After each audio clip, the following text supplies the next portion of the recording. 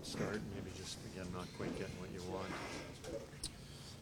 Yeah, I mean, obviously frustrating.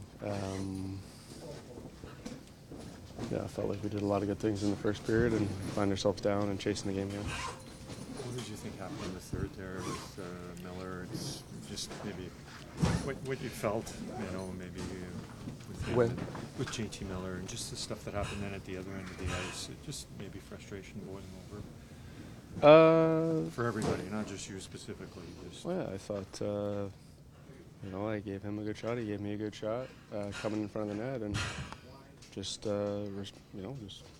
shoved him back. Nothing crazy, and Himes jumps in. Obviously appreciate that, and then in the other end, not frustration at all. The guy turns into me, and I keep going, and they call the penalty. So that wasn't frustration. That was just trying to play hockey, and Kelly obviously saw something that he felt like was a penalty, and not frustration there. What goes through your mind when Jay gets ejected? Nothing really. He's a passionate guy, like we all are. That happens.